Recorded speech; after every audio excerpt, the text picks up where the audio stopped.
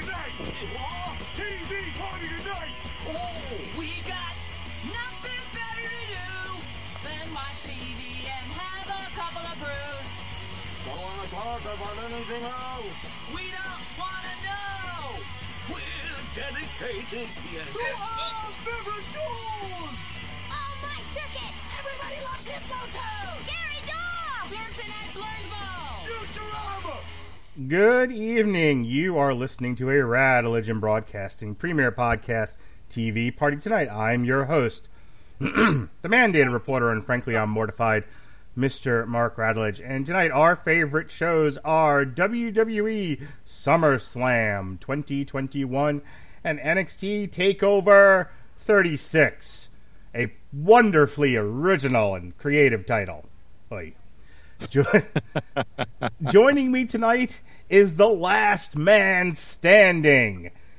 He's hard to catch, but you gotta catch 'em all like a Pokemon. Chris Bailey from an underground bunker somewhere in Canada. Did I catch them all? Thank you, Jonas. Get out of here. You bother me, kid. How you doing, Chris? You'll never get me, Kappa. You never get me. I'm too good. What's up? Chris? And for all the fans, after we're done this show, there's a free ice cream bar waiting for you somewhere in Canada. Chris Bailey currently sneaking around the outskirts of Canada in a fake mustache and a top hat. Whatever you got to do to make these shows, brother. Indeed.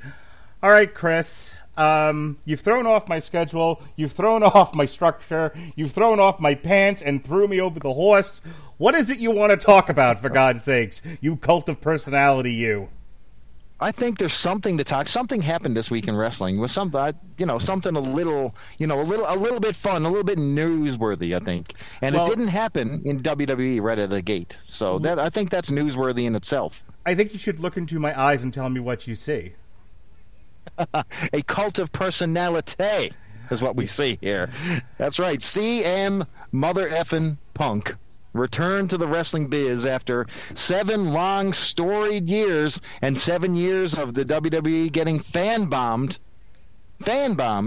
every single show chanting his name. Well, he returned to AEW on Rampage, a 1-hour Friday night show. Pre-taped. Got CM Punk back in action. Pre-taped, yes. Yeah, pre-taped, yeah.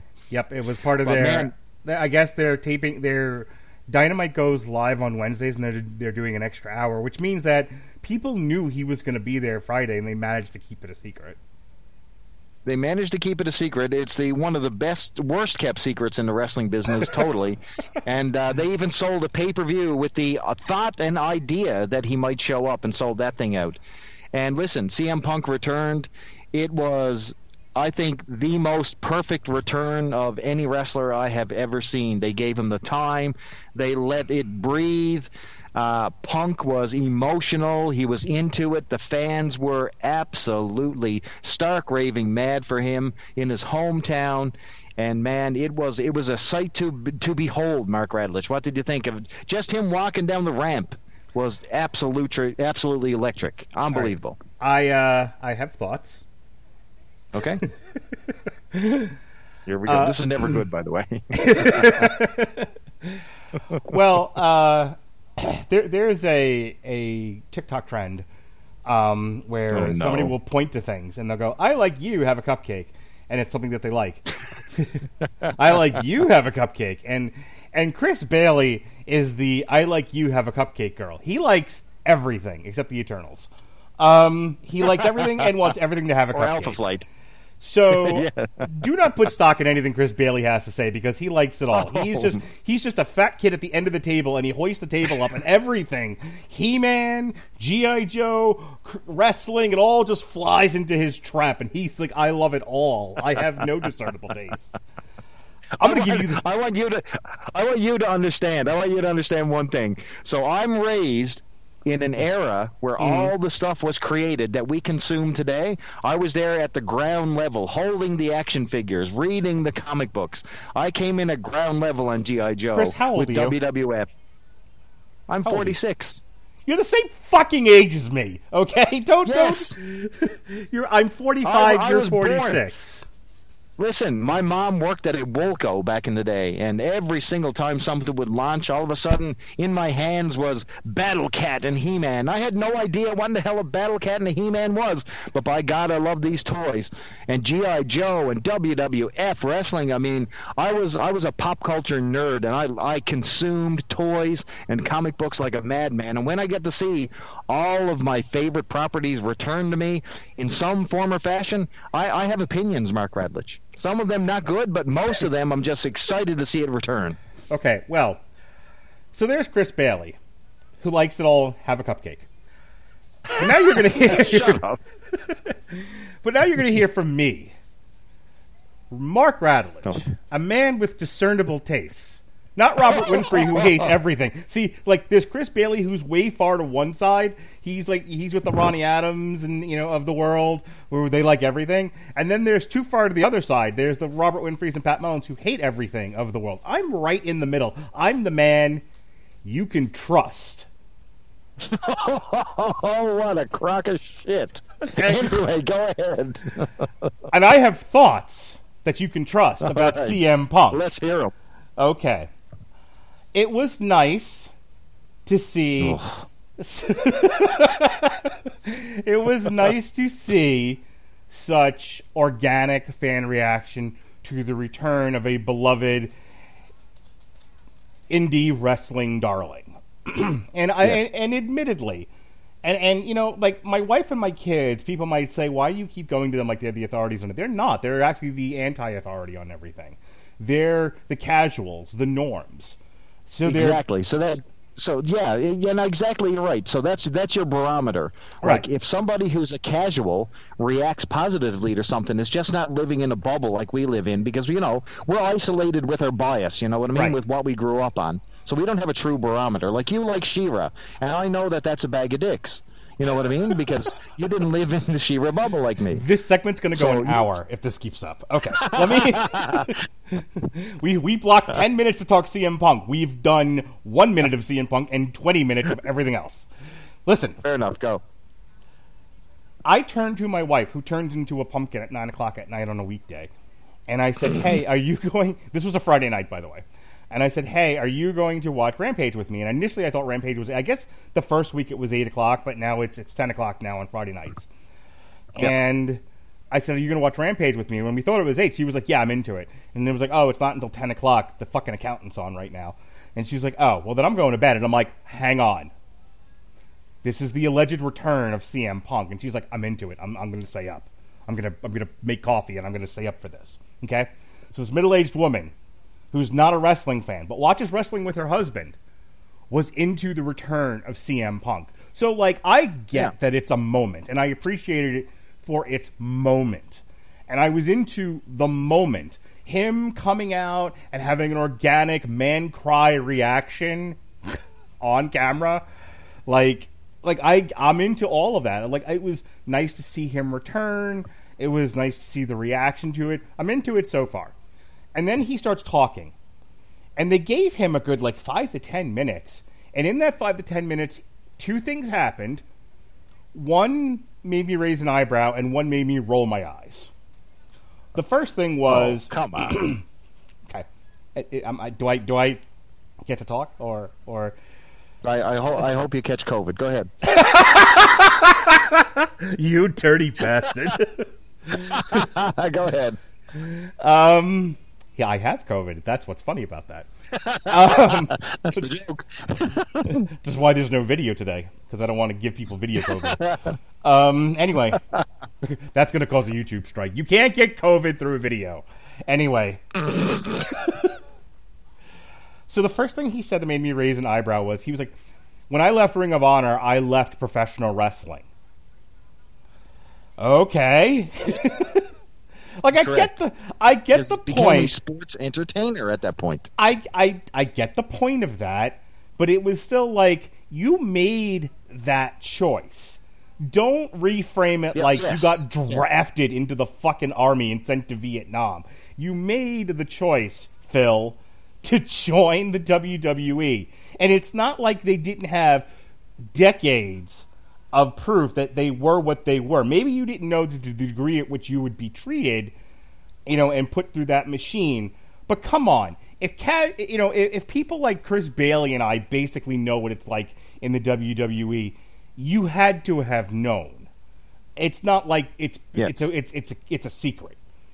Okay, number one. Number two, he then says something along the lines of, and I'm paraphrasing here, I know people wanted me to come back, but I could not come back to the place that made me sick. Oh. And I'm like, okay, I get that too. I get, here's the thing, and this is the point that I'm trying to make. But it made him physically sick, though. It literally did. He did not. He was not a well man at the end of it. In the time used on TV, he did not say anything in that interview that I didn't already get from him on Colt Cabana's podcast. So this is just all rehash. It was, I'm happy to be back. A one-line retread of everything he told Colt Cabana on that infamous podcast. And then we were done with all of that. So far, I'm like, I don't get the point of this, other than, yay, he's back. Then the thing that made me roll my eyes. There are so many people he could work with in the AEW locker room. He chose to call out Steve-O from Jackass. Oh, I'm sorry, Darby Allin. Yes. Think about this for a second. That's smart business on his part. So, who's brand new, a homemade, Kenny a homemade star? Fucking Omega. Who's selling merchandise. Kenny and Omega. No. You do not shoot your load over the cheerleader first. No, you start with the fat chick at the bottom of the pole first. Okay. Kenny fucking Omega is right there.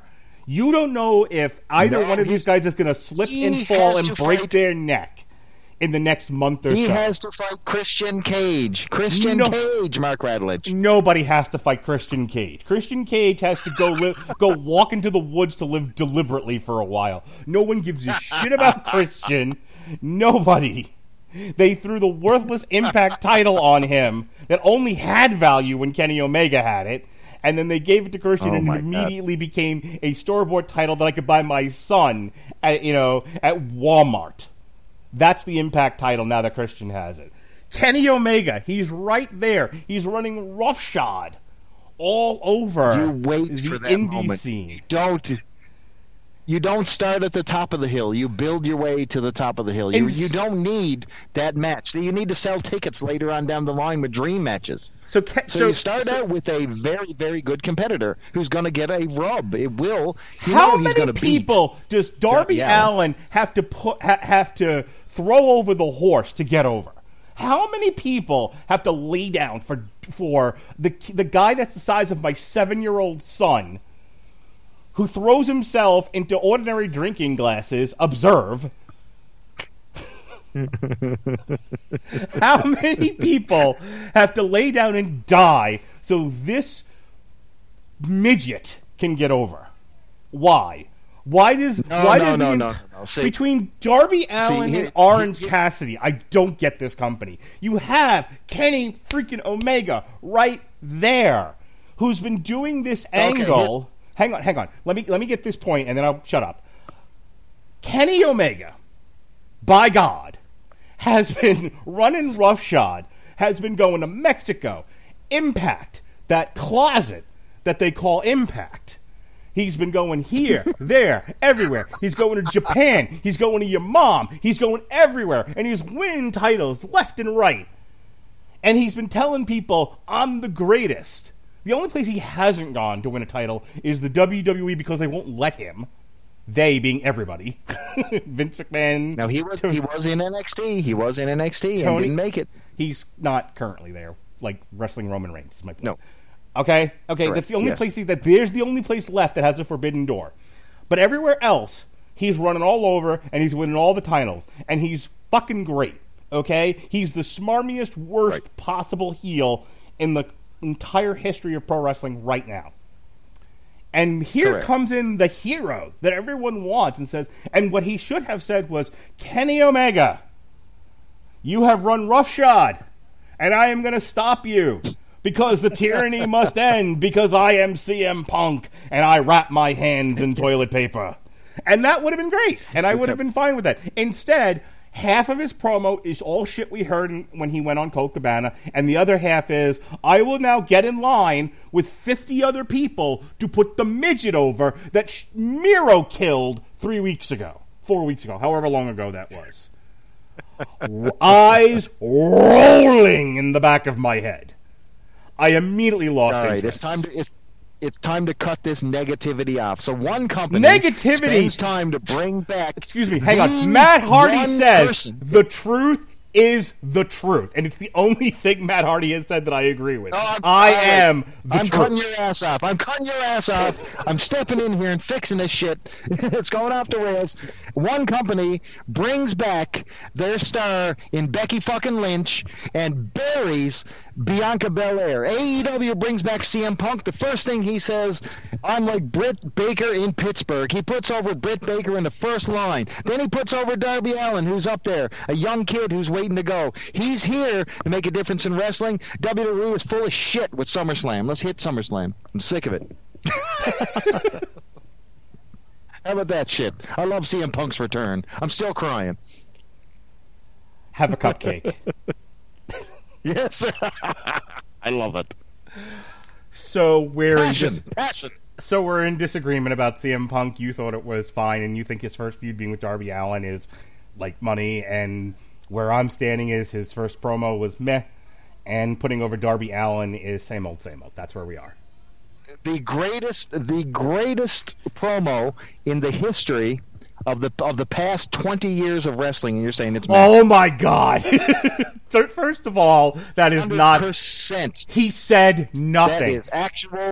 How far back are we going? The greatest promo in how long? We're going 20. The 20 pipe years. bomb promo is within that time. Just before Dusty Rhodes laid out hard times, baby. You're a lunatic. Best promo. If you think no, sir. his milquetoast fucking room temperature chai latte of a promo. You tell that Chicago fan base that wasn't the greatest thing they've ever That Chicago seen. fan base would have reacted the same way if he had farted on a snare drum. Okay, I don't give a shit what they reacted to. God. They were primed and ready God. for any drizzle that came out of his penis, and they lapped it up like fucking puppies. I was rolling on the ground, shirtless, rolling in it. That was not better. And this is the last word I'm going to say on this. I, Mark Radulich, the truth is the truth. We'll have the last word on this, and then we will go on to SummerSlam. If you think that promo that he gave, that drizzling recount of not even, they didn't even have the details. It was just kind of like, this shit kind of happened from Colt Cabana's podcast is better than the original, authentic, from the heart, but still WWE managed, according to Triple H, pipe bomb promo where he wished death on Vince McMahon. You're out of your fucking mind. Nobody it was better. has delivered a promo. It was the extension of the pipe bomb. My eyes. It was perfect. You're making my COVID worse. That's how bad that opinion is. Okay. So before we move on to SummerSlam, I just want to let our listeners know that Mark Radulich loves She-Ra. Let's move on, commentators. I am a friend to the LGBTQ plus community. I'm sorry that you hate. I'm sorry you hate them, Chris. I do not hate the LGBT community. I'm sorry you minus. hate the LGBTQ community and that Canada bans them from existence, and that's why you live there. He is wrong. Anyway, SummerSlam. Wham, bam, SummerSlam. Yes, sir. Let's talk about it. All right. Let's run down the results. Run down the results first. Well, hang on. I'm trying to introduce this. SummerSlam, your summer vacation destination from Las Vegas, Nevada in Allegiant Stadium. All right. Now we can talk about it. On the pre-show, you just want me to go through all the results? Yeah, just hit the results, and we're going to hit our high points then. Okay. Yeah. All right. So Big E defeated Baron Corbin, homeless Baron Corbin. This fucking gimmick. I had to tell my wife about this. I'm sorry, I have to talk about this. So my wife's like, what happened to his Kane gimmick? I'm like, he lost it. She's like, so why does he look homeless? I'm like, well, Melissa, you see, because he lost the crown and he made some bad investments, he's currently destitute. She's like, he still works for the company, right? He's still drawing a paycheck. Yeah, but I guess she's like, this is bullshit. Move on. I'm like, wow. You can't even fool a casual like my wife into believing your stupid gimmick. You have lost the plot. But see, before he lived as a king, see? And now he's but a normal commoner, a pauper, as it may be. See? That's the difference. Are you defending like homeless Baron Corbin? It's you know what? He pulls it off terribly. Now this is an old gimmick. So this actually comes from the DDP school of WCW. Do you remember how DDP was born? So he won an inheritance, okay, over on WCW when he was just coming up. Are you sure he wasn't born in an egg from Orc? Or in a gold balls from the X-Men. Anyway, it's one of these things where DDP inherited a lot of money, okay? He was with Kimberly, and then he loses it all. So he comes out, he's destitute, he loses it all, and he builds his way back up. And that's what we're doing here. So, Corbin had the king. He was King Corbin, and he had it all taken away from him, just piece by piece. And now he's destitute, trying to find himself. He's down on his luck. He's trying to steal money in the bank briefcases to get money. And it's just it's hard to watch, Mark. I got to be honest with you. I can't even defend it. But I tell you what. You're trying to be positive for no good reason. It's garbage. If looking at Baron Corbin as a destitute bum, yeah, he pulls it off amazingly. He looks like a destitute bum. I just want everyone to take a moment and remember Baron Corbin when he was squashing guys in NXT. How cool he looked. That black hole slam he did.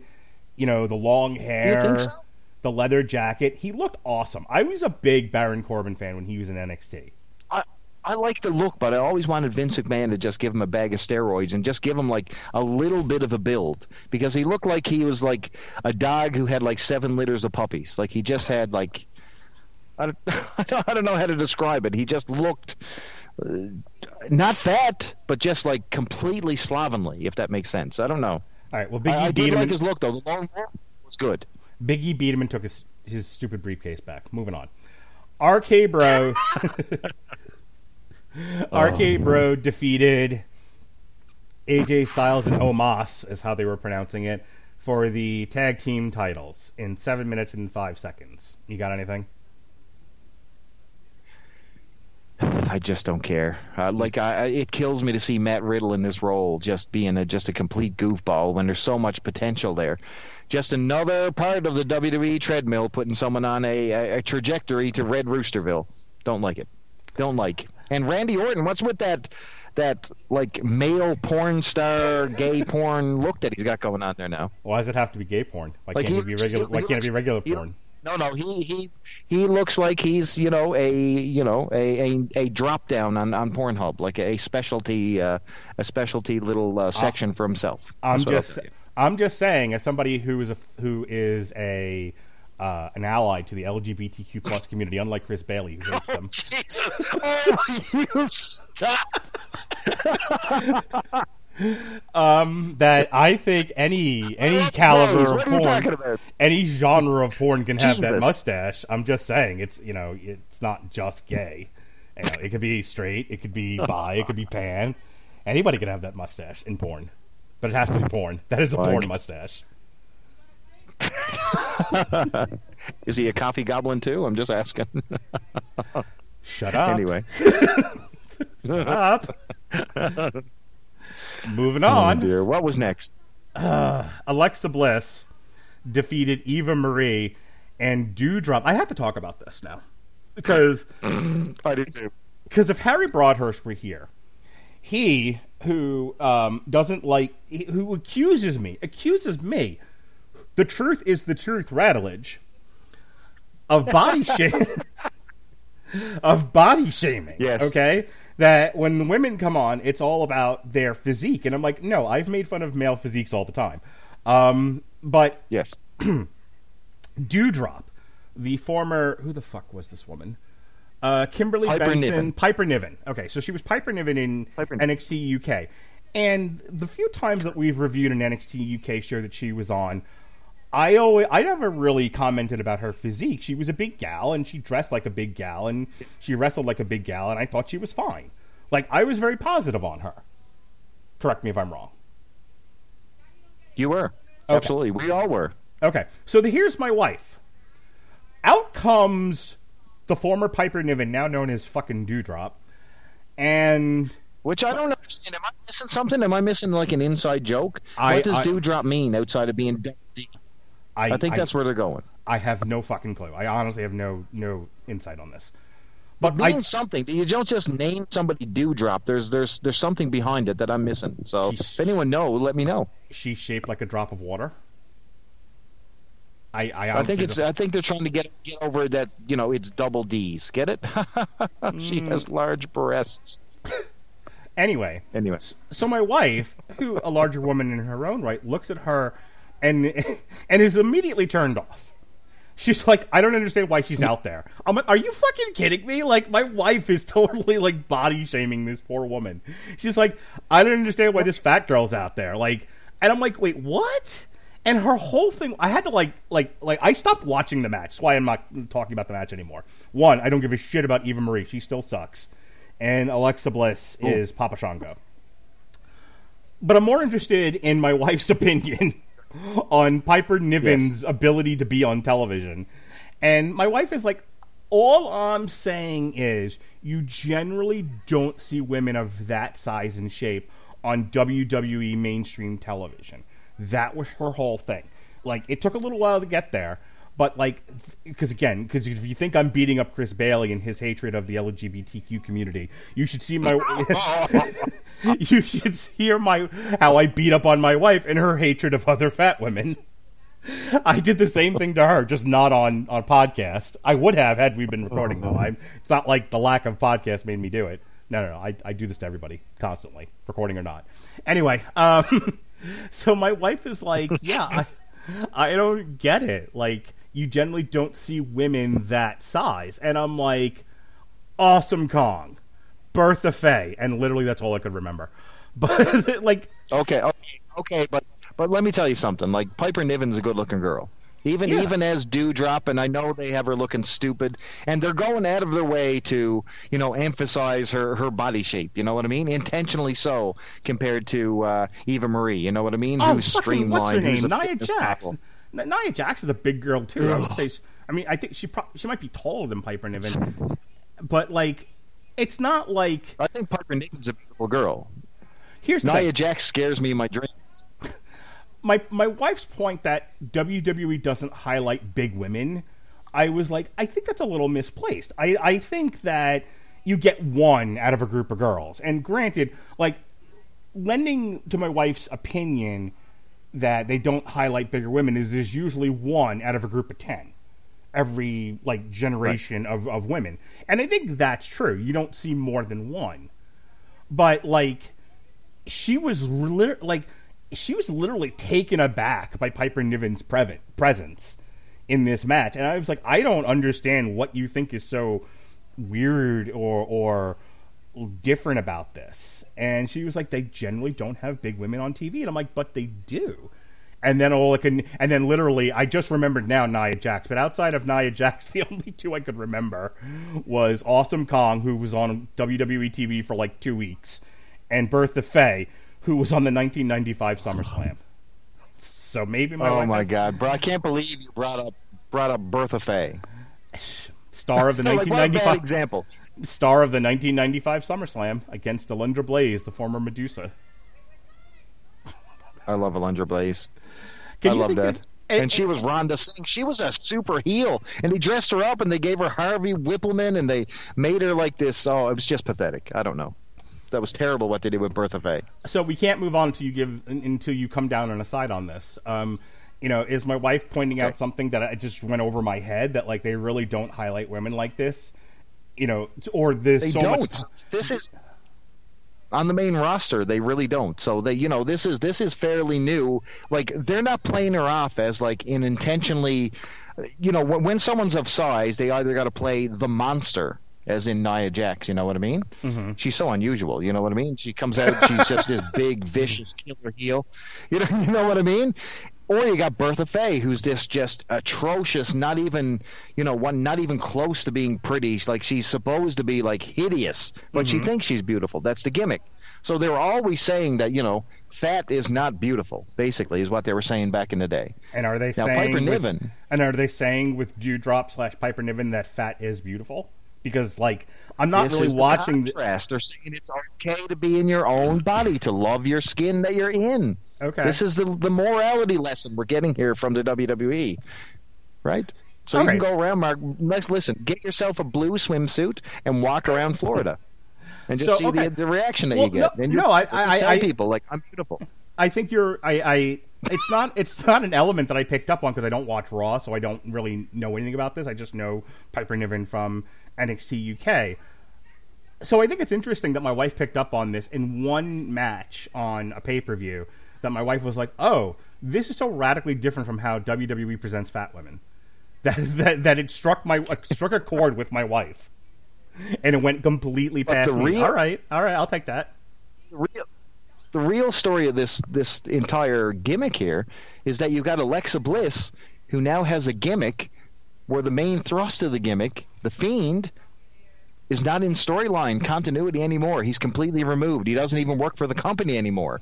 So now she has a gimmick that's already been stripped down. So now she's listening to a doll. So now she carries around a possessed doll. Last month she had telekinesis, didn't she? She was able to, or mind control or something? She didn't utilize that now because she's listening to a doll.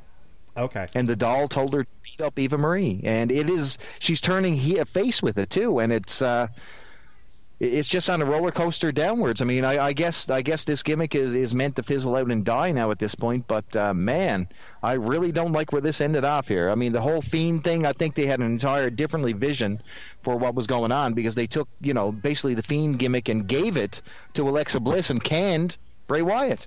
So now we're stuck with Alexa Bliss and no way out of this angle. And boy, this is not a good start to keep it going, I'll tell you what. We have now spent more time talking about this match than this match actually took place, by the way. Because I needed to examine WWE's position on large women. Speaking of large women, Damian Priest. They're ugly and monsters. There you go. Oh, Damian Priest. defeated Sheamus. Versus Sheamus. In about 14 minutes. For the U.S. title. And we have a brand new U.S. champion, Damian Priest, looking like a stud. You got brand new. You knew he was winning the belt because, everybody who gets a costume upgrade, a significant costume upgrade, they're winning belts. Let's be clear here. And we'll see that when Thanos comes out there a little bit later on in the women's triple threat. So my only thought about this is Damian Priest damn near killed himself and landed awkwardly on his hip. Wow, did he spot. Wow. Just awful. But yeah, you know what? I'm glad to see the belt finally off of Sheamus. And you know what? God bless Damian Priest, because they put him through the ringer. They've positioned him with rappers. They had him out, spraying people down with super soakers against The Miz. Just so much garbage that they put this guy through since he's come to the main roster. And well deserved. I'm finally glad to see Punishment Martinez get his championship. Good for you. I was happy man to see this. And getting Sheamus off my screen is an extra plus. The Usos defeated Rey Mysterio and Dominic Mysterio. Is this moving towards Dominic finally turning on his dad? Because I feel like there was an opportunity to do that a month or so ago, and they went past it, and they haven't done it yet, and they didn't do it in this match. So are they ever going to do it, or is this ever going to go anywhere? Or I have completely and utterly lost the plot with the Mysterios. And were they wearing a Wu-Tang mock-up t-shirt? Man, it certainly looked like it, 100%. I'm not even familiar with much Wu-Tang stuff, but that's exactly what they were doing. Listen, the Wu-Tang Clan ain't nothing to fuck with. And stop, and you're not Dominic Mysterio with your baby face. You should not be wearing Wu-Tang Clan anything. Not even the Wu Ric Flair t-shirt, motherfucker. If anyone needed a mask, it's Dominic Mysterio. Ugh. Give that guy a mask. Do you remember the first time man. I think it was Juventud. Do you remember the first time Juventud took his mask off and you're like, oh my god, what a gorgeous child man you are? He was a gorgeous child, man. He was, and he sort of still looks like it when you saw him on AEW. You know what I mean? So I mean, yeah, it's a very off-putting face. Like that baby face is just really, really unusual. And I don't know. Wasn't a fan. Anyway, the Usos, retain the straps here, nothing to see here, and they continue the plot of when will Dominic turn on Ray? Because it's coming. It's coming. Marty Jannetty is rolling the shop window in position. All right, moving on to the next bit here. There's like no wrestling to talk about. It's all stories and behind the scenes machinations. People like, what did you think of the match? Fuck the match. This was like, here, I'll tell you, I can sum up the entire SummerSlam card. More cookie cutter widgets wrestling. None of it really stood out. Occasionally something stood out to me, like Damian Priest destroying his hip. But other than that, the only stuff to talk about with SummerSlam is like the angles and some of the behind the scenes stuff, because all the wrestling is the fucking same. That's the WWE in a nutshell in 2021. Moving on. So, allegedly, Chris Bailey, Sasha Banks is with child. Did you know that? I thought she had the COVID. See, I've heard. I did not hear that story. I've heard the story that she's with child. That's why she missed SummerSlam. Wow. What did you hear? Well, she had the plague, the COVID. Well, that's pretty. That's a much better situation for her. Good for her. Congrats, Sasha. You now have yet another excuse not to show up to a show. Good for you. Yeah, where did you hear she had COVID? Oh, just in general banter with some of my friends. They just said, "Oh, I think she has the COVID." Okay. And I'm like, okay. Well, so that must be scripture. No, nothing verified at all. No. Okay.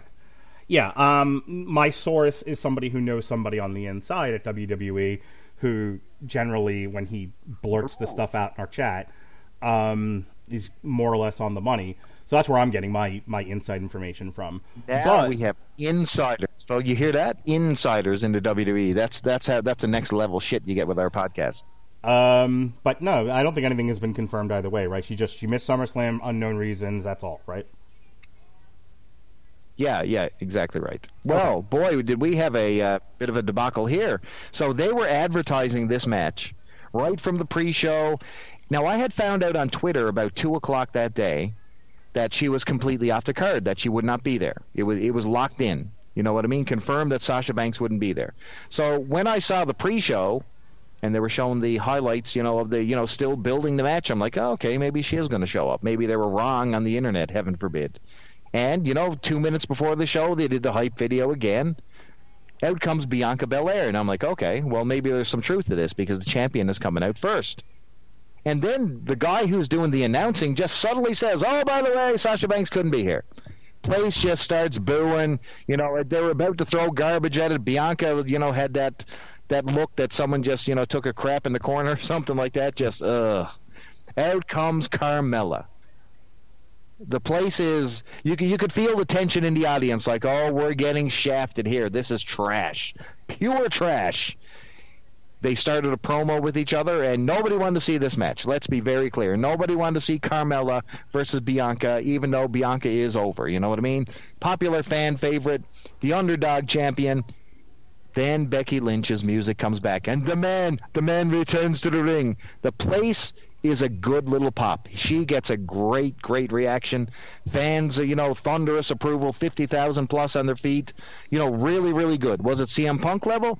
No, it wasn't, but it was a good damn pop for 50,000 people. Double of what Punk had, but, good, strong energy. Becky Lynch comes out. She looks at Carmella. She takes her to the bank on the outside, absolutely destroys her, throws her in the ringside steps, clears the ring. She rolls back in. They make the match. The man versus Bianca. I mean, this is a SummerSlam-worthy match. Absolutely. You're like, holy crap. This is a holy crap moment. Becky Lynch takes her, gives her the rock bottom. 1, 2, 3. It's all over.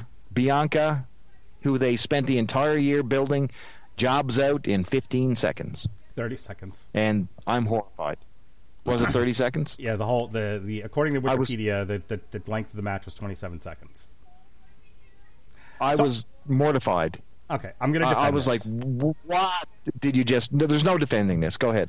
Okay, in a court This is of... outrage. In the United States, I don't know about the dictatorship of Canada, where they don't allow homosexuals, but... Oh, my God. What the hell? But in the land of the free, where you're allowed to chase your dreams and you know, My pursue God. happiness in the United States, we have something Is this the called... same place that has an ongoing pandemic, but nobody can wear a mask? Oh, but wait a second. Go ahead. I have no idea what you're talking about. Anyway, Exactly. so anyway, Douchebag. you rang. Here in the United States, we have a court process that has a prosecution and a defense. And so this will get a defense, and I will defend it because that is what I do. Becky Lynch, and I have said this time and time again on this podcast, so unlike CM Punk, I will not go over all the things I've already said that are documented and can be heard at any given time. I will just say that Becky Lynch's the man character really only works as a heel. Becky Lynch was probably at her best when she was an obnoxious bag of shit. Yes, I agree. The only reason why she got cheered was because at the time she was feuding with Charlotte. Everyone hates Charlotte. More on that in a moment. So having her come back, giving Bianca Belair the Ultimate Warrior business, and walking out with her title takes... I mean, people were prepared to cheer her, you know, but let's face it. Her run as a face at the end of the Ronda Rousey year was abysmal. Everyone hated it. Everyone hated her. She was boring. And her character was obnoxious. And people wanted to boo her, but they were pushing her as a face. And so, like, I get the argument that was made about, like, hey, here's this woman who people are dying to see come back. They're ready to cheer her. And you bring her back as a, you know, and she's a mom. Here's the thing. I think that despite all of that, and I understand, like, the welcome home babyface run, but it's going to be boring, it's going to suck, and everyone's eventually going to turn on her anyway. Why not bring her back, have her kill, as she did, your current babyface champion, who was A, going nowhere, and B, boring, and now you have... What made Bianca Belair popular was her chasing the title, as it always is in wrestling. What's going to make Bianca Belair relatable and popular again is her chasing Becky.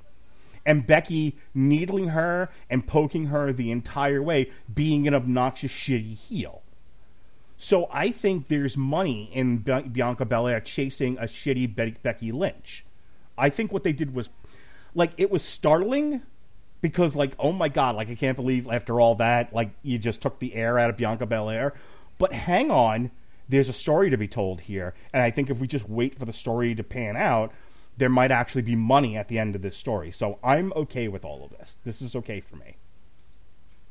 My defense. Okay, rests. Here's what I would do. You ready for Chris's fan booking segment of the entire hang show? Hang on. Do you have a rebuttal, or were you just waiting for your chance to speak? I think that it was a complete ball shot. This was terrible. You don't think? You don't. Hang on. You don't think my defense just holds any crushed. water? You don't think my defense holds any water? No. Okay. I think that the defense is defenseless here. This is ridiculous because you spend so much time building up Bianca Belair to throw her in the waste bin in the side of the trash for a returning Becky Lynch. Yeah. Who got over here? At the end of it, they were booing Becky on the way out. By the way, They're supposed to. She's a fucking heel. No, she's a face here. She is a face here. She's supposed to get a crowd reaction. Oh my God. Oh my God. You're If missing. she is a heel on SmackDown, this will be okay. If she is a heel, I will be okay with this. Okay. I'm But she is guaranteeing. a baby face. I guarantee you, when she comes out on Friday, I'll even look. Here's the deal. I will make you this deal, Chris Bailey. I will watch SmackDown on Friday, which I generally don't do, but I will actually watch SmackDown on Friday just to prove this point, and I will come back on here and say I was wrong if I'm wrong about this. She's going to come out on Friday and act like an obnoxious asshole. Like, it's gonna be like, my adoring public. That's gonna be her character. Like, oh, I'm wonderful. I'm so happy to be here. She's gonna act like a face, but she's really a heel. And she's gonna get booed like a heel. You get it? She's gonna act like everything she did was right and perfect and lovely and heroic, but it's gonna be in that shitty heel way, and she's gonna get booed accordingly. Here's what I would have done. You ready for this? If you're going to make this transition and give the belt to a returning Sasha, here's what you do. Not a Sasha, a returning Becky, I should say. So, I know Sasha's with child, but bear with me. So, Sasha shows up, okay? Bianca doesn't show up. We see in the back that she's... Allegedly with child. Yes. Yes, allegedly with child. So if she's with child, this is the way I would have done it. Sasha would have came out. Bianca doesn't come out. We know that Bianca will not be there. We see that she's, either attacked or missing or something happened to her, which maybe we can even find out a little bit later. They're going to hold the title up if she doesn't come up. The countdown goes on. They're counting down to 10. If she doesn't show up, Sasha's going to become the champion. Somebody comes out and says, no, at the 10 count. You have to wrestle here tonight to go with this championship. Bang, out comes Becky Lynch. Becky does a squash on her immediately. One move, all 1, 2, 3. She walks away as champion. Everybody's fucking happy. Bianca Belair is saved. No harm, no foul. And then Sasha Banks can go on and have her child. There you go. That's the way you do it. All right. Or you even have Carmel place filler as a placeholder to do that. That would even be better. The single greatest world champion that we didn't deserve and still don't because we're a bunch of fools. Jinder Mahal. I really didn't have a problem with Jinder Mahal. Jinder Mahal was defeated by Drew McIntyre in less than 5 minutes. Okay. This match was abysmal. And not like Joey on Friends abysmal where he thinks it's great. It's like truly abysmal. Like really, really, really, really, really, really pointless. Drew McIntyre went from the main event at WrestleMania, beating Brock Lesnar, to fighting Jinder Mahal in a mid-card match on SummerSlam. You talk about a guy whose star has fallen out of the universe. Because Drew McIntyre sucks. Because Drew McIntyre He sucks. does! Yes, he does! We will agree on one thing. Damn it. Nothing to talk about here. Just abysmal. Yep. Abysmal. My overall criticism of this entire pay-per-view, other than it was like as generic goes, was also it was way too long. Granted, this was only a 5-minute segment, but you could have absolutely cut this. This did not need to be on fucking SummerSlam. Definitely not. All right, Thanos defeated Nikki Ash and Rhea Ripley by submission in 13 minutes and 5 seconds. This was fine. This was a good, hard-hitting match. Do you get it? Do you get what was going on here? So what's Nikki Cross's current gimmick? Tell me what it is. She's Aldo Montoya.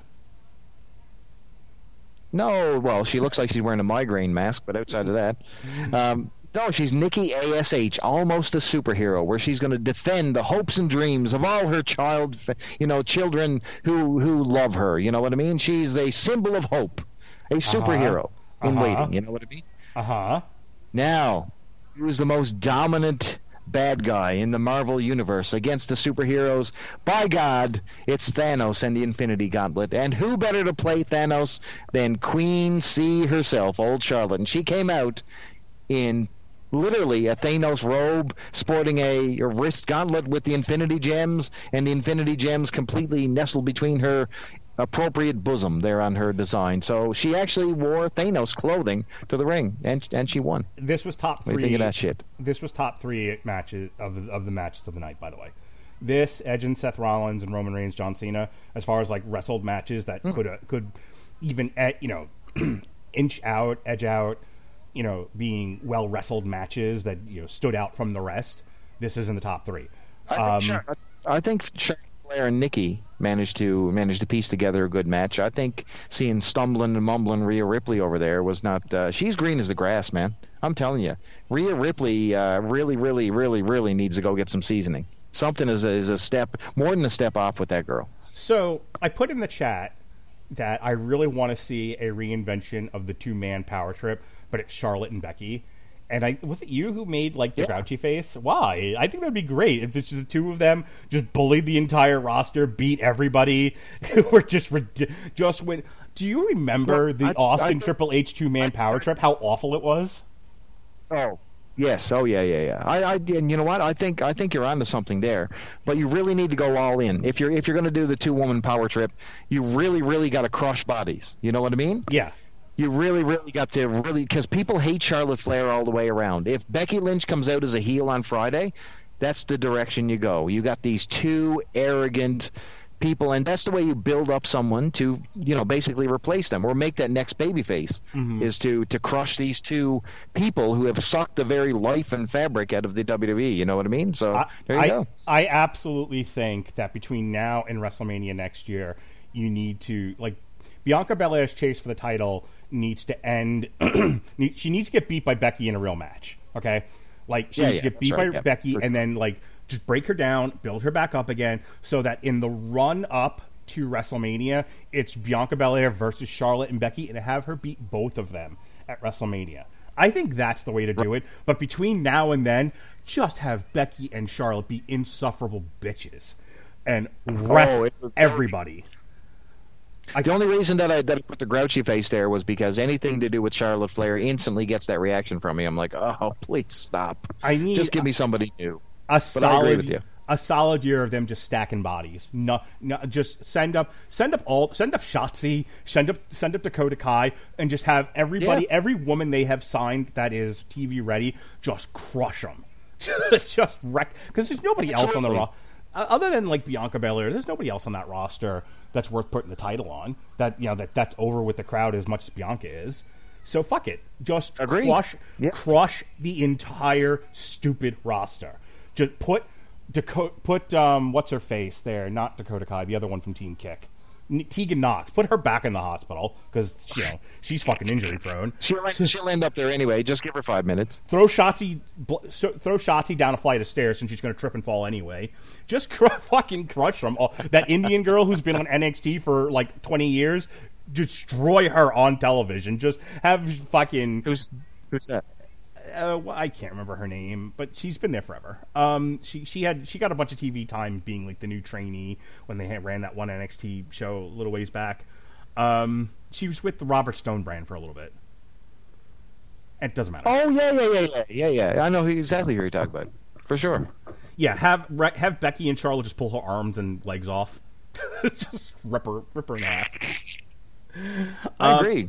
All right, moving on. Edge and Seth Rollins had a match for 21 minutes, 15 seconds. Edge defeated Seth Rollins. Edge came out to the cool Brood music. Yeah, it was like that was the highlight of my weekend. Was Edge coming out to the Brood? I like there's so many things that people like go crazy about. I'm like, meh.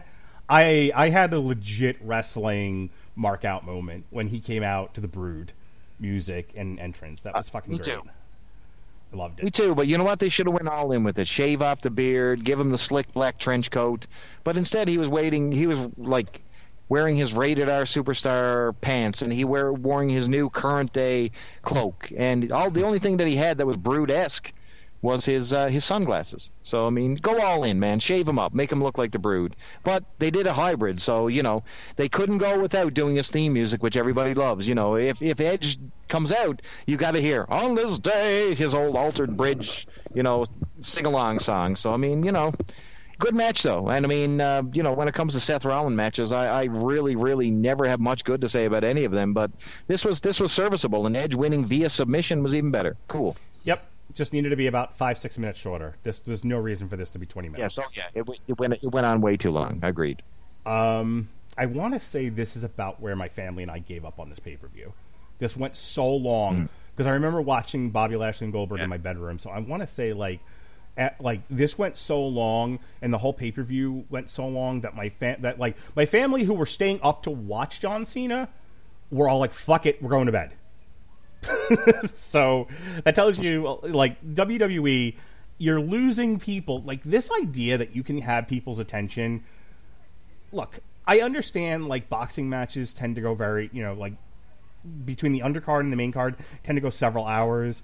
but nobody watches the whole thing. Like, only the hardcore boxing fans will have it on the whole time. Your most, like, the casual people, the people that you want, like, to come in and spend money, they're not watching the whole time. Please stop doing this. 3 hours. That's it. A little hint on why they do this? And I bet you it's going to be... Think about it. So who are they with right now? NBC Universal. They're with Peacock, right? Yeah, NBC Universal on their streaming service, Peacock, okay?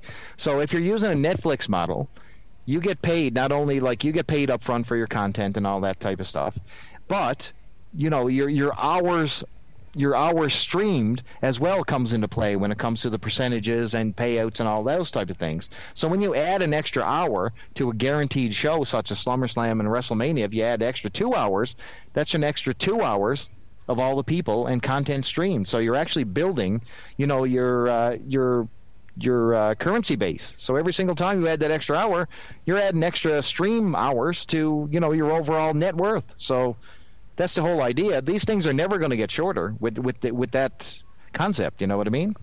Well, I'm going to keep falling asleep then, and I'm going to keep shitting on your pay-per-views. So definitely, I agree. It's not a proper model, but it's making them cash, is what I'm saying. No, and I am 110% with you, and I am 110% with the idea it's not going to change. It's only going to get worse, and I am 110% going to keep shitting on it.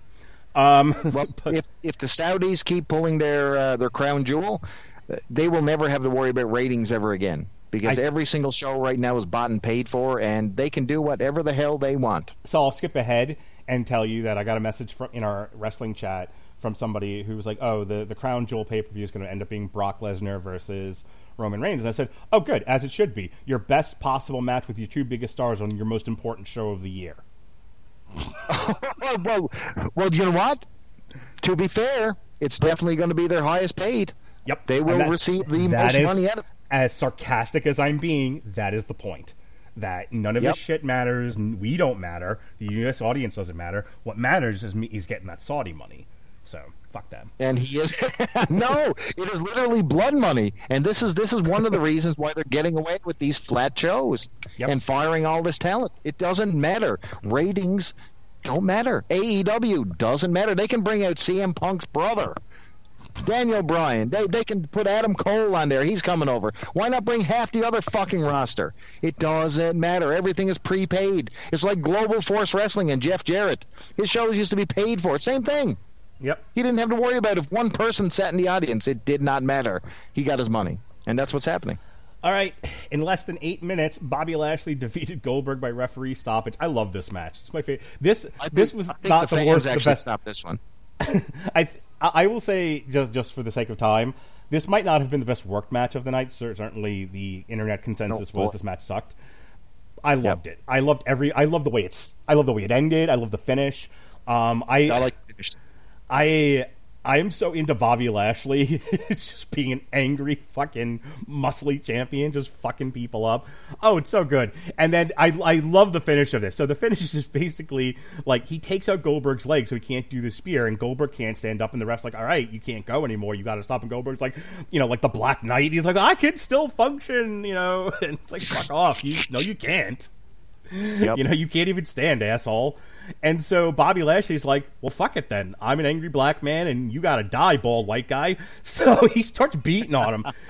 And Goldberg's son, who they introduced in a previous Raw, I did see this much, jumped into the ring, and Bobby Lashley beat the fuck out of him. It was great. Yes, and what was hilarious was that MVP noticed that it was Goldberg's son. So Lashley, I guess, assumed that it was a run-in fan. Right. And that's the way they're selling it. Kid, put him into hurt lock, beat him, you know, banged him around, really did the kid in.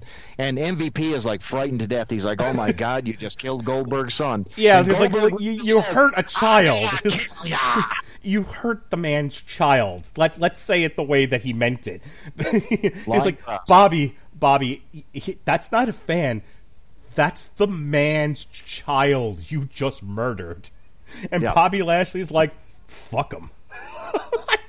If so it my bleeds, question is, we can kill it. Where do we go from here? Do we go with a disqualification next? Because are we taking the belt off of Lashley to give to Goldberg? In my opinion, you don't. But You can't just have Bobby Lashley just pin Goldberg after that particular scenario. You know, the good guy has to get his heat back. You know what I mean? So is he going to just destroy Lashley, leave him in a heap, and get vengeance for his son, but get disqualified? Is that where we're headed? Because, you know, there's no logical conclusion. It's either Goldberg wins the belt or he gets disqualified and, you know, really pounds the crap out of Lashley. That's the only two options you got. Yeah, they have to have a return match. I assume we have Extreme Rules coming up next, so I would imagine that's going to headline, and it's going to be some sort of stupid gimmick between the two of them. And maybe Goldberg wins, but doesn't win the title. You know, something along those lines. Son on a pole match. Yep, I hope. But yeah, I know that's not a popular opinion, but I don't give a shit about popularity, clearly. So I love this match. I thought it was great, and I love the way it ended. And I want to see Bobby Lashley hurt more children. So for crowd reaction for the live crowd, they turned about halfway through this match. They turned on Goldberg when they went just as he was beginning to dominate Bobby Lashley. So you know what? There's Lashley fans out there. I don't think it's just me and you who are thinking, yeah, this is cool. Finally, we got – and number one, we got a champion of color who we actually is getting a proper push, who's dominant, who's not using the old black stereotype in a nation of domination. He's just a killer, well-dressed man just murdering people. But he's a great guy, you know what I mean? He's well-spoken. He's well-groomed. Like, this is exactly what we wanted in a black champion all the way around. And I really, really, really love this Lashley character. It's really cool. Good to see. Too black, too strong, Bobby Lashley. No, I love it. Yep. Love it. I'm all in. All right, this next one, I fell asleep. I couldn't do it. This is 23 minutes of my life that I passed out during. I mean, sure, some of it's the COVID, granted. But some of it is this fucking... For real people, I actually got COVID a week ago. People are just like, why does he keep making fun? Like, no, I really did get COVID. Hey, I go back to work tomorrow, though. Woo! Oh, my God. Stop. You don't. What, go back to work? Are you serious? Yeah, I go back to work tomorrow. Oh, my God. I was told 10 You know, days. in Canada, that you're a minimum of 14 days before you can even look outside your window. Well, in America, the land of the free. We're over in 5 days. High five. Nothing to worry about here. It's 10 days from when I had symptoms, and I had symptoms 10 days. Yeah. the previous Friday. So 10 days ends today as we record this podcast. So tomorrow I get to go back to work. Oh my God. Oh my Lord. Just forgive the United States, everybody. Anyway, move forward. Forgive us for our freedoms, yeah. Oh my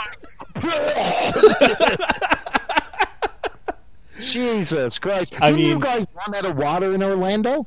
Forgive us wasn't there like a water shortage too on top of it? Forgive Can us you for do anything right down there? Forgive us for our pursuit of happiness, unlike anywhere else in the world. Anyway, You guys got Mickey Mouse. What else? Nothing. There you go. fucking Disney World, and we're nothing else happening. we have freedom and we have fries. Fuck off.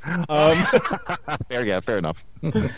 Roman Reigns defeated John Cena in 23 minutes. What I was awake for was fine. They put on a good match. I've watched some of this back since then, and you know, again, there was table spots, and I mean, Roman Reigns and John Cena are both good, and they work well together. Absolutely. Roman Reigns got another notch in his belt by defeating a known 106-time world champion. So, nothing. You know, let's talk about what everyone really wants to talk about. Let's talk about the fucking man. See, COVID's over now. Okay, it's done. I was the last one to get it. Okay, because the fucking man is back. Yeah. Oh my God! You know, he looked great too. They gave him a new look. This guy came at it like the match was over. Like Cena was Brock, the New World Samurai, fucking Lesnar. Yes, he's a New World Samurai and a redneck nonetheless. Those are clutch lyrics, Chris Bailey. Ooh. Fucking Brock, motherfucking Lesnar, baby. Yes. The last bullet in the chamber the WWE's got to do. The single greatest wrestler in the history of grappling. Brock, the man, Lesnar. Your true champion. Honestly, it's hard to disagree with that, to be quite honest with you, because I'm telling you right now, that crowd popped when they heard that music. Cena was just beaten. Roman Reigns was celebrating all this type of stuff. out comes Brock Lesnar. Can I Paul tell Heyman you? almost shits his pants. Can I and tell it you? was awesome. Consistently, I fall asleep during WWE main events, and consistently, Brock Lesnar's music wakes me up again. Like that's not the first time that's happened. Like I have been dead fucking asleep, but I hear and I'm like, huh? My wife asked me, "Were you erect?" And I said, "I was." I put a hole through the fucking television. It was great. And talk about Brock's new look, man. He looks like he's absolutely jacked. He looked like in incredible shape. He's got a brand new longer hair. He's got the man knot on the top of his head. He looked like a Viking warrior just coming to murder. So can Roman we Reigns. talk? Can we talk about how awesome I am for one moment? Because I said, You're not awesome. I am Never amazing.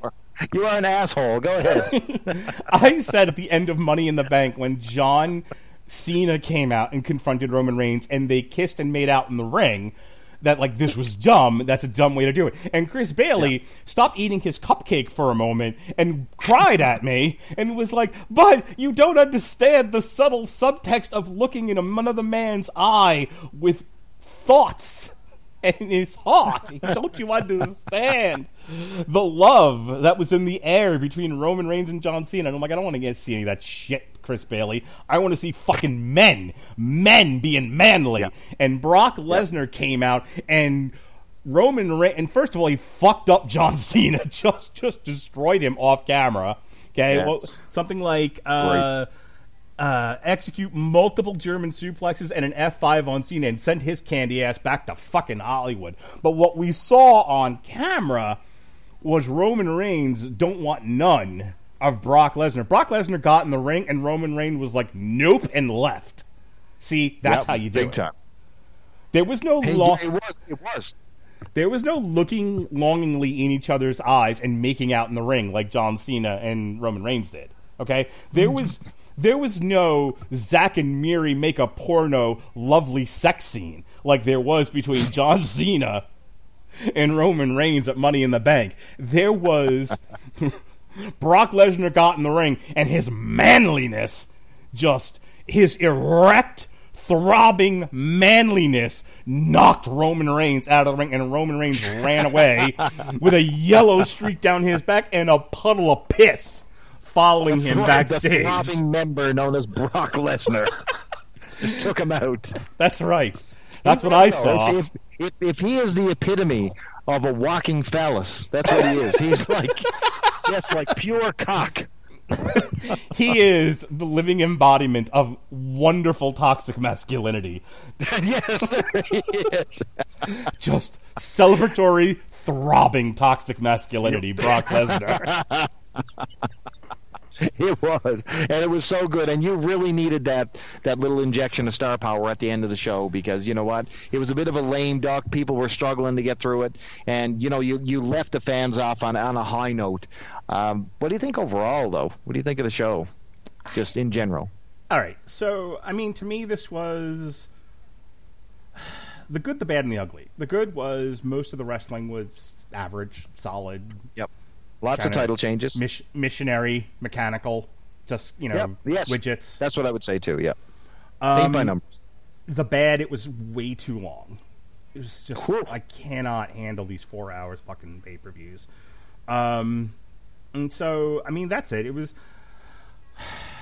It's fun to see the WWE perform in front of fans again. That, the live... It's funny how much... You never realize how much the live atmosphere added to your enjoyment of a show watching on television until it's gone, and now it's back, and you're like, oh, wow. I want to talk about the live atmosphere here. That's a critical element, and I never realized how critical it was until it was gone. The crowd. Did they really? So some of the reactions that you're hearing were not legit. CM Punk chants were blocked. There was times when there was no crowd noise, where they were injected cheers. Okay. So they're still dabbling with either crowd muting or manipulation of the sound. They're still doing it. So I don't know. I'm not a fan of that. Like, I like the organic vibe. Is, you know what? If Goldberg is being booed, let us hear him being booed. Don't do a Sid Justice and then have him cheered or have him booed. You know what I mean? I'm going to disagree with you, and here's why. When they let the crowd just be organic, they, like an old man who, or like a middle-aged mom, didn't really know how to deal with it, and so they tried to play along like they were cool, and it didn't work. So remember when the WWE fans were turning on the product very vociferously before they got wise to it, and they were like fandangoing in the audience, and then so they had Michael Cole like an asshole, like, "Hey, we love it when the crowd fandangos." Like, no, they're fandangoing because your product fucking sucks, and they're like viscerally reacting to it. They're fandangoing out of boredom, you dumb fucks. We should go back to fandangoing. My point being is their reaction to it was that. And I would rather them just control the audience and mute them than have to deal with them reacting to fandangoing again. Like, I would rather them just tighten up the product than them having to old man react to something they don't understand. You see what I'm saying? But just imagine opening your show, opening your SummerSlam, one of your tentpole shows, to an outrageous CM Punk chant. Yeah, the crowd's a bunch of assholes. Okay, fair enough. No, yeah, you know what? To a point, you do have to curb some of the noise. You know what I mean? You do have a story to tell. You got a product that you got to protect. So, as much as I don't like censorship, maybe sometimes it is the right thing to do. You're right. There's censorship, and then there's you can't be an asshole on television. We have a professional show to run here. Censorship is I write something critical of the government because the government's doing bad things, and I get put in prison, and my thing gets deleted. That's censorship. Like you don't start out a show by booing the product when you haven't seen the show. The matches are shit in the bed. Yeah, give it to him. But the fat neckbeard screaming CM Punk before anything's happened yet. You can shut him up. Yeah, feed him. Feed him a cupcake. It's fine. Take it, feed him up, throw him out the door. So that's SummerSlam. We went well over our structure here, by the way. That's okay. So, but we got another 10 minutes, and I want to talk about the end of NXT. Well, before we do, we have to talk about the end of Grammarly. It's not the end; it's only the beginning. Grammarly's AI-powered products help people communicate more effectively. Grammarly helps you write mistake-free on Gmail, Facebook, Twitter, LinkedIn, and nearly anywhere else you write on the web. Grammarly corrects hundreds of grammar, punctuation, and spelling mistakes, while also catching contextual errors, improving your vocabulary, and suggesting style improvements. To download Grammarly today, go to getgrammarly.com/W2Mnetwork. Again, that's getgrammarly.com/W2Mnetwork to download Grammarly for free. All right. So I have a quote here because you told me you wanted to talk about this, and so I did a little digging. And the quote that I have is, NXT is no longer going to be the third brand of WWE. It will revert back to being an older style of developmental territory. They want bigger, younger stars they can mold to be the main eventers and attractions. Meltzer read a company memo, and this is the headline, from a source that said, no more midgets, no one starting in their 30s. They want people who can be box office attractions and main characters. The exceptions, like Adam Cole aside, they want people who are young, dumb, and full of cum. No, they want they want young bodybuilders, ex-athletes from other places. They basically are saying no more Ring of Honor indie midgets. And yes, because here's the reason, okay? So, and a big part of that reason is when you got a guy in Chicago getting a thunderous applause and basically taking a limelight from a character that would not technically exist without his horrible WWE experience. Part of the whole CM Punk character that's over is a statement against the WWE, how they don't like their product. He's the anti-hero, blah, blah, blah, blah, blah. Well, you'll never get a guy who comes in from another territory who has their own name and gets to keep it anymore. We're done with that shit. We're done with, I used this move elsewhere in another promotion. This sort of, the character's movements and histrionics and gimmick came from another promotion. No, they want 100% autonomy and control over what they create, from the name to the moves to the merchandise, everything. You own nothing when you leave the WWE. Only literally the blood running through your veins. That's it. They own you, and that's what they want. Can I tell you how I'm kind of in agreement with WWE? Because me too.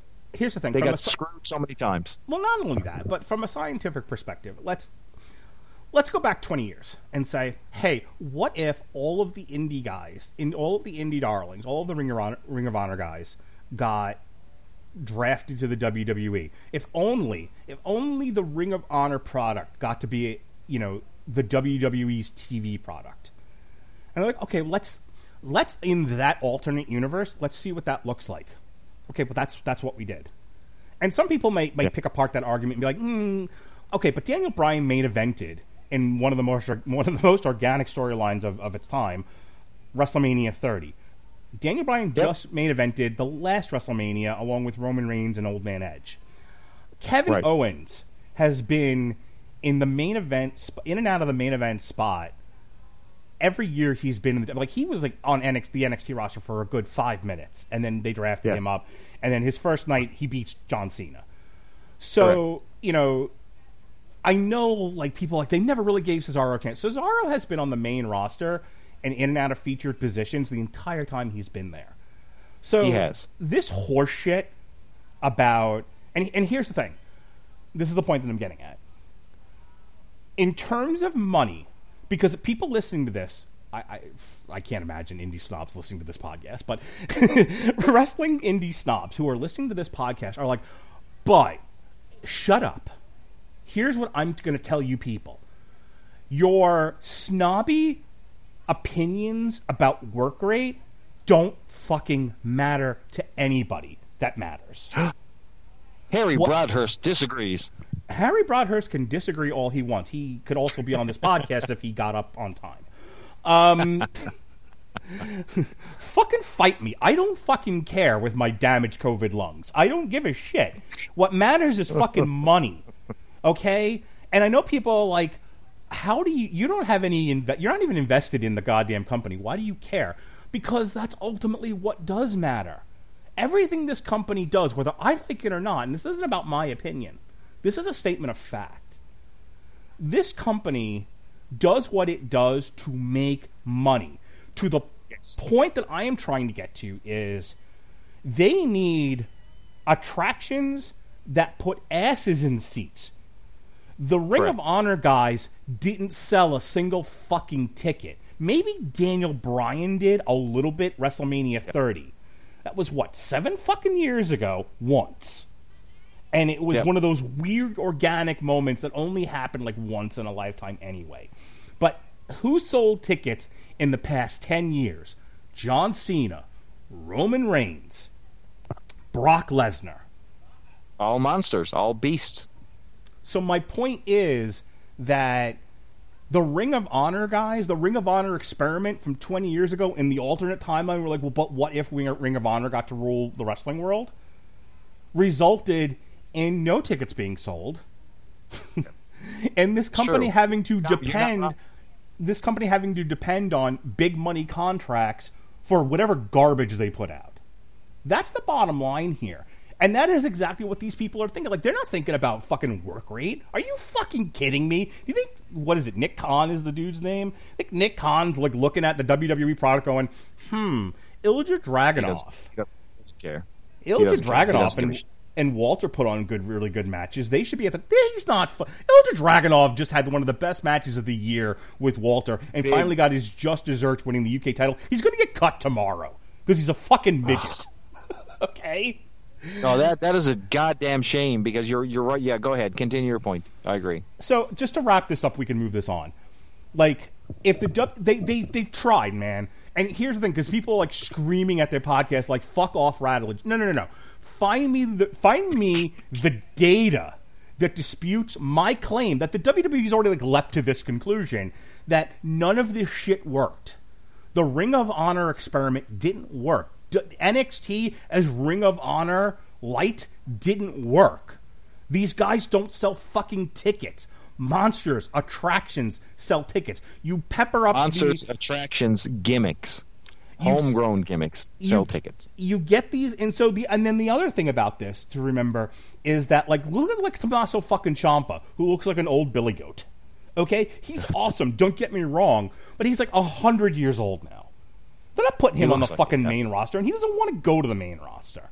So what is the point of paying this guy all this money if you're not having if you're not having a third touring brand and you don't need names, then Ciampa's fucking useless now, and you might as well cut him. Johnny Gargano. I'm sorry. Go ahead. No, go ahead. You're right on the money. Go ahead. Keep going. Johnny Gargano. Johnny Gargano is 5 feet fucking tall and useless. He's great for the work rate snobs, but other than that, he's fucking like his wife at least is kind of hot, and has a personality. But he is fucking wallpaper. Okay, but he puts on good matches. But cut him. Get rid of Gargano. He is not selling tickets to a WrestleMania. He never would have sold tickets to WrestleMania. No, he's not. He's not. You're right. And so, and NXT had become a niche brand, and I mean, it really showed when they were up against a brand new product in AEW, even in its infancy.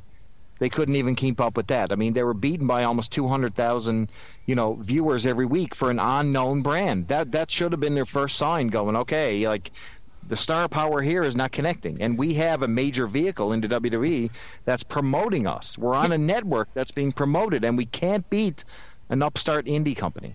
Here's the thing. That should have been sign one. If their goal with NXT was to create a niche indie product that they can control, then my whole argument goes away. And I'm with it. And I like it. I liked NXT for years now because it was basically Ring of Honor light. With high production quality. And that's fine. But and here's the point, so that I don't get too much in the weeds here. If your goal is to have a developmental product that you control to create the new Roman Reigns and Brock Lesnar's and John Cena's of the world, then this entire NXT thing for the last 10 years has been a giant waste of time.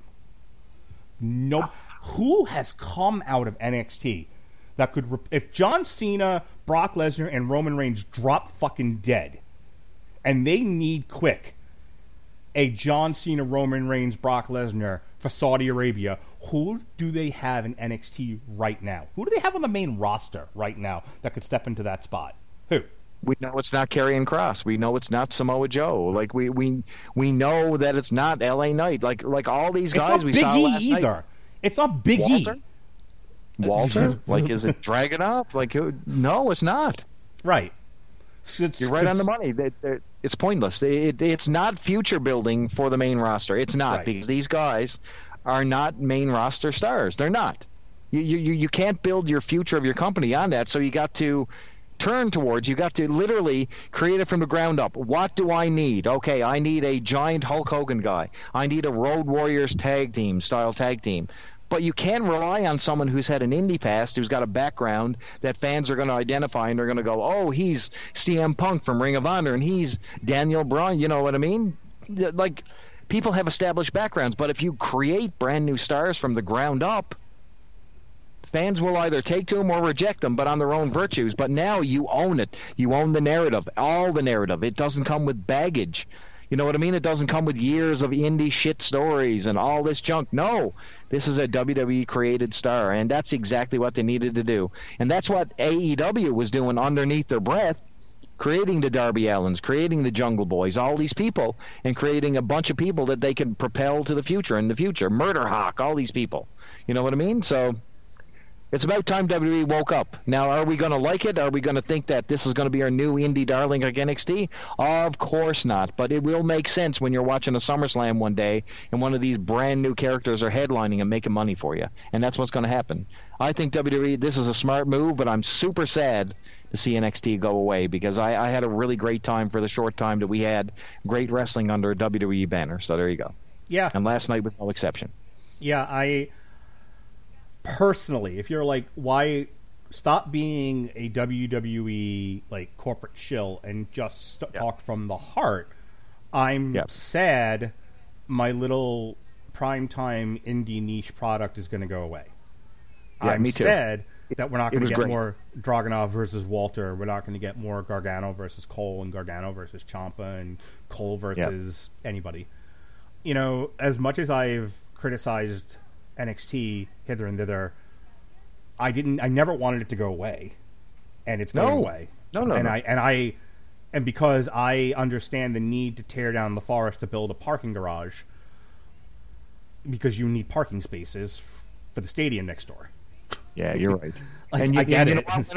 When I watched TakeOver last night, and I got to end on this one, but when I watched TakeOver last night, it really felt like a final statement. You had Dragunov beating Walter in a super emotional, hard-hitting, like hamburger meat slugfest. It was like crazy, and to see a brand new champion crowned via submission.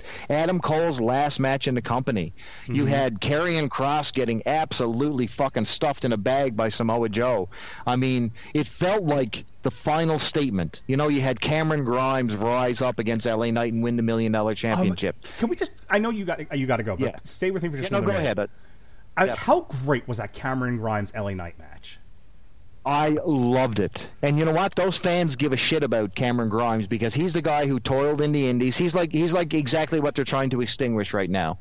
He was Trevor Lee, and he was burning up the indies. People were seeing him at their basketball arenas and all this stuff, or their school gyms, watching him do all these crazy shit. And then he found his character in Cameron Grimes, and he milked that cow, man. It was so good. And to see him beat LA Knight, and you know what? LA Knight doesn't get credit for this, but I mean, he held his own in this match. He was a great heel, a foil to get Cameron Grimes over, and I think, man, this guy really he gives a shit, and you can see it in his wrestling and in his demeanor, and he tries to do his best, and I love it. This whole card, I know you got to go, so I'm going to wrap this up really quickly. Yeah, and then absolutely. We'll get out of here. But this whole card was phenomenal, top to bottom. Like, not a bad match on the card. Ridge Holland crushed who the fuck that was, Trey Baxter, as he should have. Yep. Cameron Grimes, LA Knight had a match of the year candidate. Loved it. It was so good, and I am like.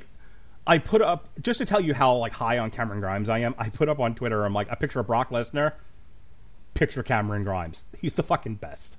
Put all the titles on Cameron Grimes. To the moon! So good. I was deathly afraid Dakota Kai was actually going to beat Raquel Gonzalez last night because I figured they're going to draft her to the main roster at some point. But yeah, like... Raquel between the eyes with her dick and knocked her right out. Raquel Gonzalez beat the shit out of Dakota Kai. Dakota Kai was there for it all. They had a great women's match. They did. It was good. What can one say about Dragunov versus Walter? It was phenomenal. Oh my God, so good, so good.